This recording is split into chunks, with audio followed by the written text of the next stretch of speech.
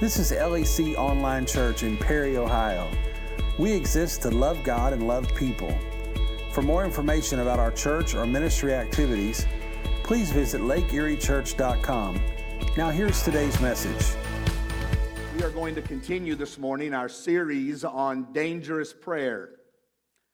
And I'm thankful some of you have been texting with me and talking to me about what the Lord has been saying to you and how the Lord has been helping you. And I'm so grateful to get that. You know, one of the best things you can do to encourage a pastor is to convince him that you're listening. It's kind of like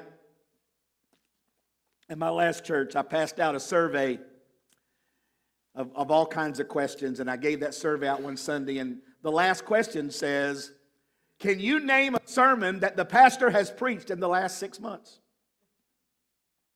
There were over 180 surveys, and there were a handful of people that tried. One guy wrote on there, he said, I'm not sure, but I'm sure there was one in there about Jesus. 6 months. I think that it's encouraging. When I got a text message this week from one of the members of our church who said, you know, I've been thinking about this idea of dangerous prayers, and I've been trying to adjust my faith in that direction. That's an encouragement. So thank you for that encouragement in that regard. We started out with 3 questions a few weeks ago. 3 questions. How do you feel about the way that you pray? How do you personally feel about the way that you pray? Question 2, how do you think God feels about the way you pray? If God were assessing how you pray, how do you think He feels about the way you pray? Number 3, what can you do to improve how you pray in the coming year? And so now as we've made this shift toward 2022, how do you intend to pray in a different way that will improve your prayer life? And that's where we're going with this over the next several weeks. So I want you to stand, and I want you to open your Bibles to the book of Psalms chapter 139. Now, over the last couple of weeks, it's been very generically kind of constructed. Go ahead and stand if you would, please. And today, we start a very personal journey with prayer. And so as I've thought about this, I've thought that I want you to read this out loud with me. I want you to read the word of the Lord, and you're standing to read His holy word. And I want you to read it as if it is your own words. Not something written on a page, but you're saying these words to God from Psalms 139. We're going to read the first 6 verses, and then we'll skip over to the last 2 verses. Psalms 139, beginning with verse 1. Let's read it out loud, everybody in the room. O Lord, you have examined my heart and know everything about me. You know when I sit down or stand up. You know my thoughts even when I am far away. You see me when I travel, when I rest at home. You know everything I do. You know what I am going to say even before I say it, Lord. You go before me and follow me. You place your hand of blessing on my head. Such knowledge is too wonderful for me, too great for me to understand. Now, I'm telling you, if that doesn't get a hold of you, you're just not paying attention. How powerful. He knows everything. Now, let's go to verse 23. This is the focus, verse 23. Read it out loud. Search me, O God, and know my heart. Test me and know my anxious thoughts. Point out anything in me that offends you and lead me along the path of everlasting life. Let's read that again, please. Verse 23. Search me and know, test me.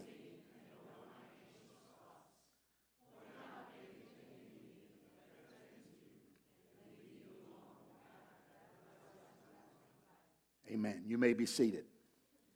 May God add blessing to the reading of His Word.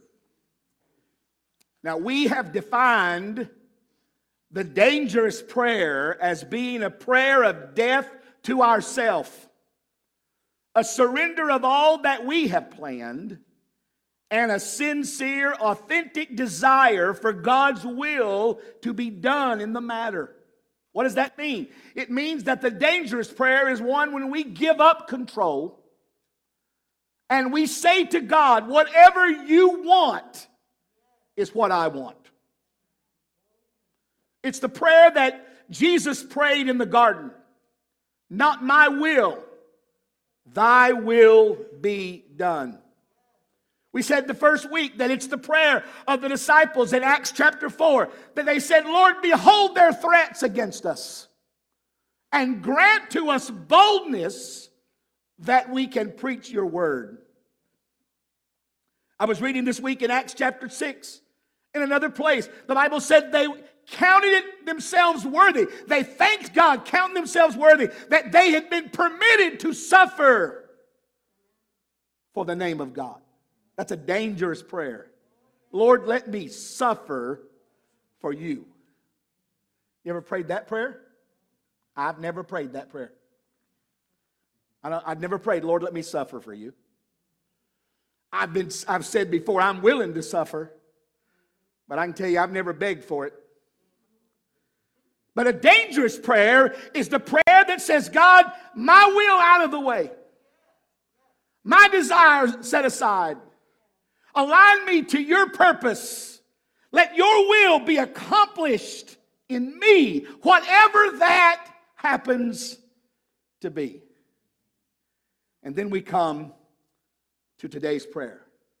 Search me, O God. Now, this is going to be a little intimidating if you think about it. It certainly has been for me for several weeks. This prayer breaks into 4. And it's powerful, each and every one of them. And they're all very personal. And as I've been preparing and praying and knowing what I know about our church, I know that this is a prayer that really could resonate if we connect to it right here at Lake Erie. So let's get started. Search me, O God, and know my heart. Now, right up front, let's be clear about something.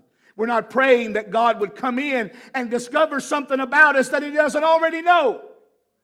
That's not what this prayer says.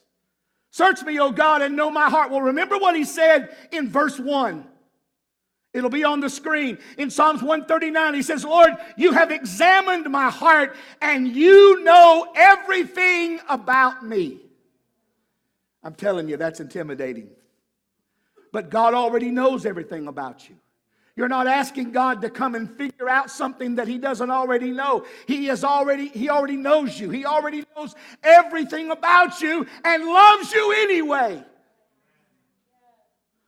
So when we pray, Lord, that we want him to know us, there's something more here that we need to understand. Hebrews chapter 4 verse 13 says, there is no one person who can hide their thoughts from God, for nothing that we do remains a secret, and nothing created is concealed, but everything is exposed and defenseless before his eyes, to whom we must render an account.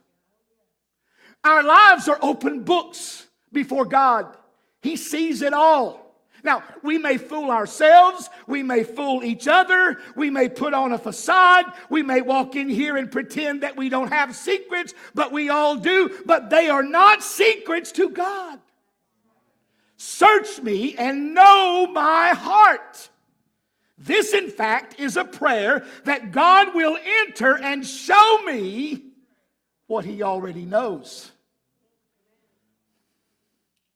You ever worked on a job when a supervisor would say, go ahead and take care of this and I'll check in with you later? And then he walks through there and he says, I see that right there, take care of that right there, take care of that. That's what we're talking about. God, look at me, search me, and know my heart. Remember that the dangerous prayer is the prayer of surrender and a prayer of death to my own plans. So in essence, we're doing what Paul says in Galatians 2:20. He says, I have been crucified with Christ. It is no longer I who live, but Christ who lives in me. And the life that I live in the flesh, I live by faith in the Son of God who loved me and gave himself for me. Now, brothers and sisters, this is the essence of the Christian life. You boil it down to a common denominator. This is what the Christian life is. It's not about feeling good. It's not about prosperity. It's not about wealth. It's not about fame. It's about giving up your life and picking up the life that God wants you to have. And for that reason, sometimes we struggle with that. In exchange for the complete and total forgiveness of our sins, we now choose the life that God wanted for us. We choose the life that God has ordained for us. And it requires us to step back at times and say, search me, O God, and know my heart, and make sure that my heart is where it needs to be. It is laying myself before the Lord and saying, Am I who you want me to be? Is this the life that you want for me? Hey, guys and girls back there in the back, listen to me a second. When I was your age, I used to sit in the back of my dad's church and I would pray, God, please, please don't come. Because I got so many plans for my life. I got so many things that I want to do. See, that's the way we live. We think that life is about what we want. We think life is about what we desire, about the things that we want. That's not the Christian life. If that's the life you're living, that's not the life God saved you for. God saved you for the life that says, I want the life that you want me to have. I want to live the way that you want me to live. And I'm just saying to you, because I love you, that you're going to struggle with this your whole life. You're never going to get this completely right. You're never going to have it always there. You're always going to be saying, search me. Search my heart. Make sure my heart is right. Make sure that my attitude is right. Make sure I'm living the life that you want me to live. And then it goes on to say, test me and know my anxious thoughts. Test me and know my anxious thoughts. The reason I call this a dangerous prayer is because of what it reveals. This revelation came to me a few days ago and I can't seem to lay it down.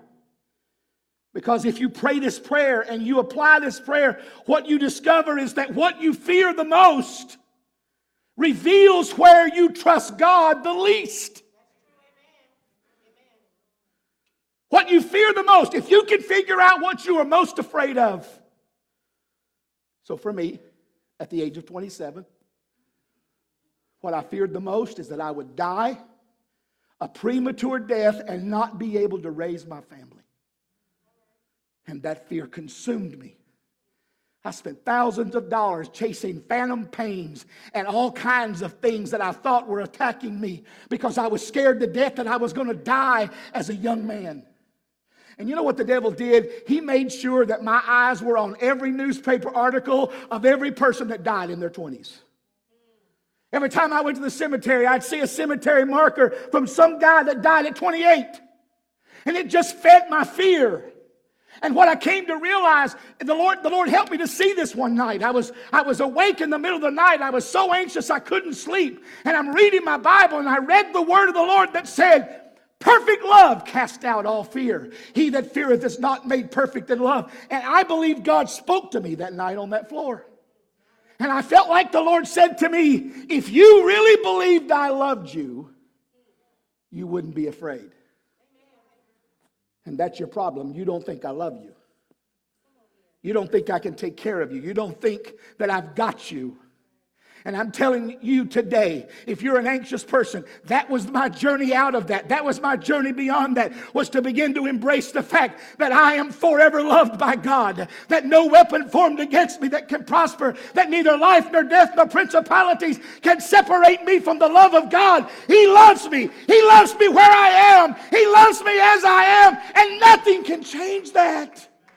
And that helped me to walk out from that fear, because what we fear the most reveals where we trust God the least. And don't forget this.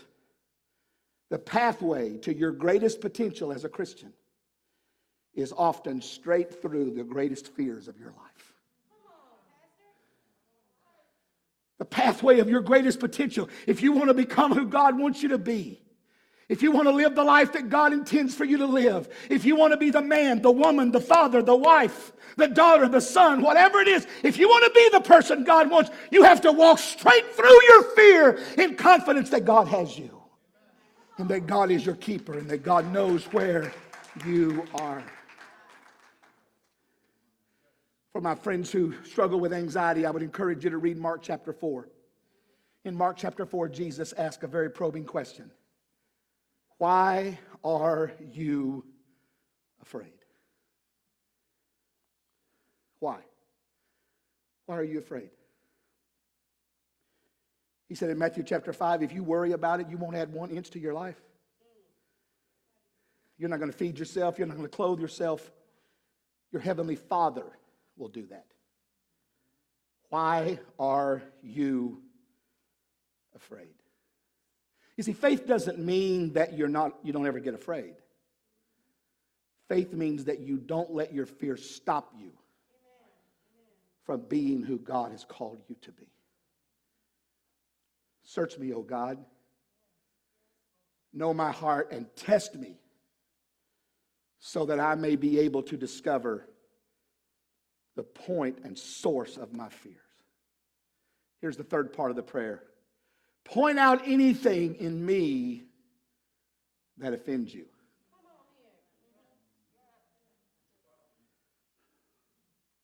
It's like going to your wife and saying, hey, is there anything about me you don't like?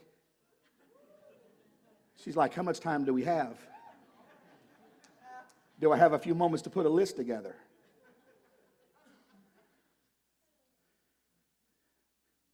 That's when I always go to Shelley. I like everything about you, Shelley. I don't know anything I don't like about you. And she will go, liar. Do we have a relationship with God that we can say, point out to me anything that offends you?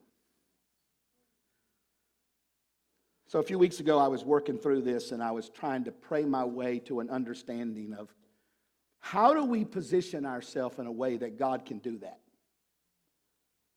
How do I get to a place where God says, okay, you want to know? You really want to know? How does he do that? Well, I think one of the ways he does that is by his word. You read his word, just like, it's something I wrote that you're going to take home with you next Sunday. You read the word of God, and what happens is you say, I need to get to that. What? That's me. Right there, that's me. The Bible says in Psalms 119, 105 that his word is a lamp that guides my feet and a light for my path. That's why it's important for you to join with us, to engage with God's word. How will you know what God wants from you unless you're reading his word? Don't come to church and depend on me to tell you. Read the word of God. Get the word of God out. You know what I love about, if you have a mobile device and you're comfortable with mobile devices, one of the things I love about that app called YouVersion or YouVerse Bible, YouVerse, I think that's what it's called. And you can pick a scripture and hit the button and it'll just read it out to you. So I drove to Pennsylvania for a meeting the other day and I listened to most of the book of Proverbs. Just let the word of God be filling that room, filling that space. When I needed to stop, I'd hit the button and stop, and I'd pray about what I had just heard. But the engagement with the word. My friend Lamar Vest says all the time, it's not about reading the Bible. He doesn't particularly like the one-year Bible reading plan. He said, because you're just reading for the sake of reading and checking the boxes. But he said the key is to engage with God's word. What are you saying to me out of God's word? And are you comfortable enough to say to God, point out to me anything in my life, any attitude, any action, anything that I've done that offends you?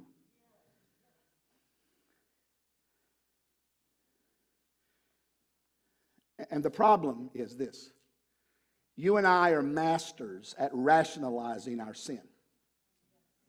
We're masters at it.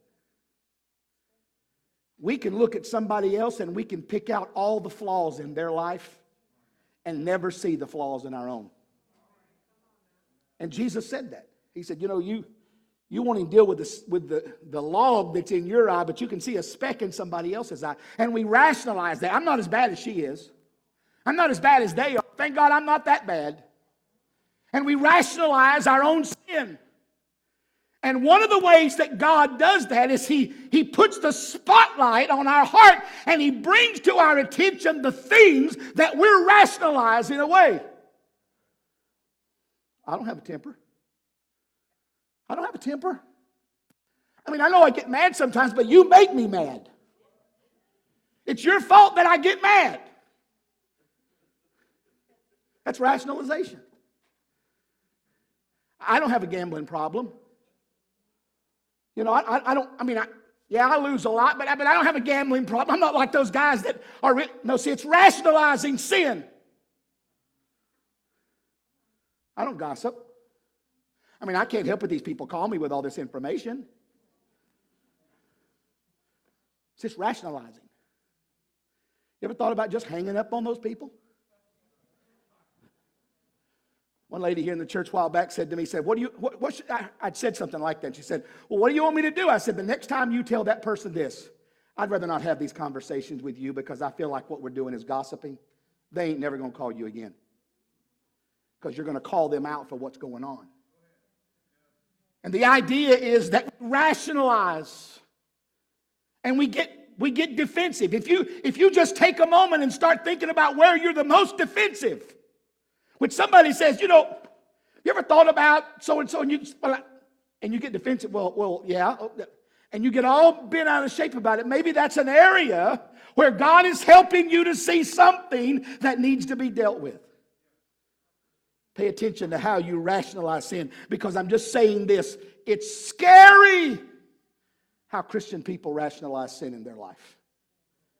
And we carry around sin in our heart, and we wonder why God isn't blessing us. We wonder why the favor of God isn't on us, because we are harboring sin that we will not deal with in our own life. And God keeps helping us, and yet we keep rationalizing it. Number 4, lead me, he said, along the path of everlasting life. Here's the critical question. Jerome, come on and get ready to play if you would, or DJ. Whoever's going to play for me today. Here's the critical question. The critical question is, who gets to make the decisions in your life? Who's making the big decisions in your life? Is it you or is it God? Who's deciding in the big moments or in the little moments? Who's influencing that decision? You or God? You see, David seems to have gotten this right in Psalms 23:3 when he said, He leads me in the paths of righteousness for His name's sake. He's taking me on the road that He wants me to be on. How many times over these past 7 months have we, some of you have said this, I've said this, we've prayed, Lord, if this is not your will, help us to know that. Because we want to be led in the paths of righteousness for the Lord's sake.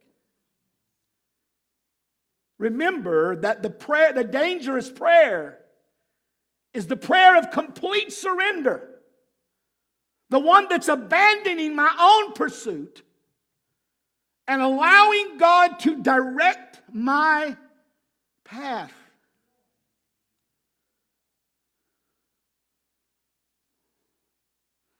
And I know you know I love you. And I wouldn't say this if I didn't love you. But if you're not careful, some of you are not going to make it to heaven. Amen. So true.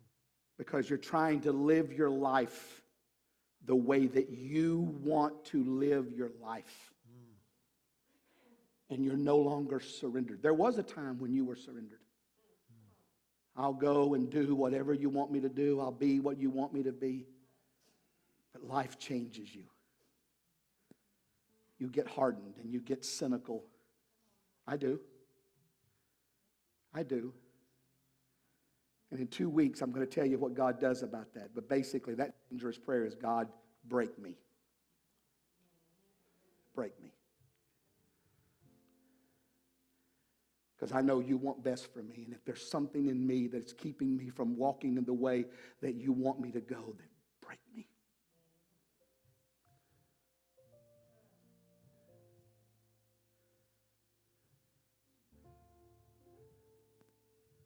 You know, I know in a seeker-sensitive kind of environment, you would never tell people they're not going to go to heaven.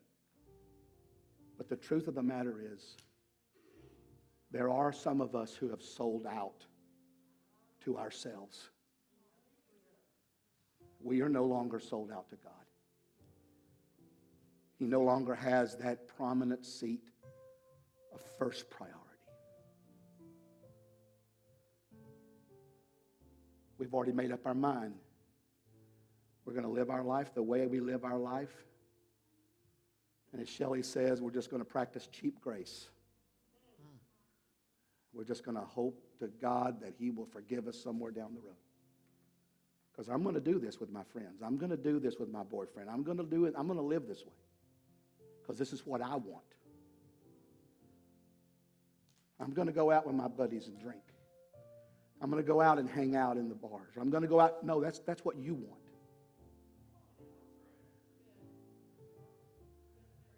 I'm going to cheat on my taxes. I'm going to cut the corner because that's what I want. And you're going to miss heaven. You're going to miss heaven. See, there was a man that came to Jesus one time and he said this. He said, "What must I do to inherit eternal life?" And Jesus said, "Keep all the commandments." And he said, "I've done that since I was a boy. I had a mama like Pastor Isaac's. I didn't break any of the commandments." No, that's not what he said, but that's what he meant. And Jesus said, "Well, you lack one thing. Take all your possessions and sell them. Take the money you get from it and give it to the poor." And the Bible said that he walked away sorrowful. And as far as we know, he never followed up with that. Now, if you think that story's about money, you're missing the point. That story's not about money. It could have been anything. It was about the fact that he would not surrender everything to Christ. Search me, O God. Know my heart. Test me and know my anxious thoughts. Point out to me the things that would offend you. Lead me in the path of everlasting life. If you plan to go to heaven, you have to make the choice. Thank you for listening. Lake Erie Church is a multicultural Pentecostal church located in Perry, Ohio, about 30 minutes east of Cleveland. We would love to have you for a visit sometime.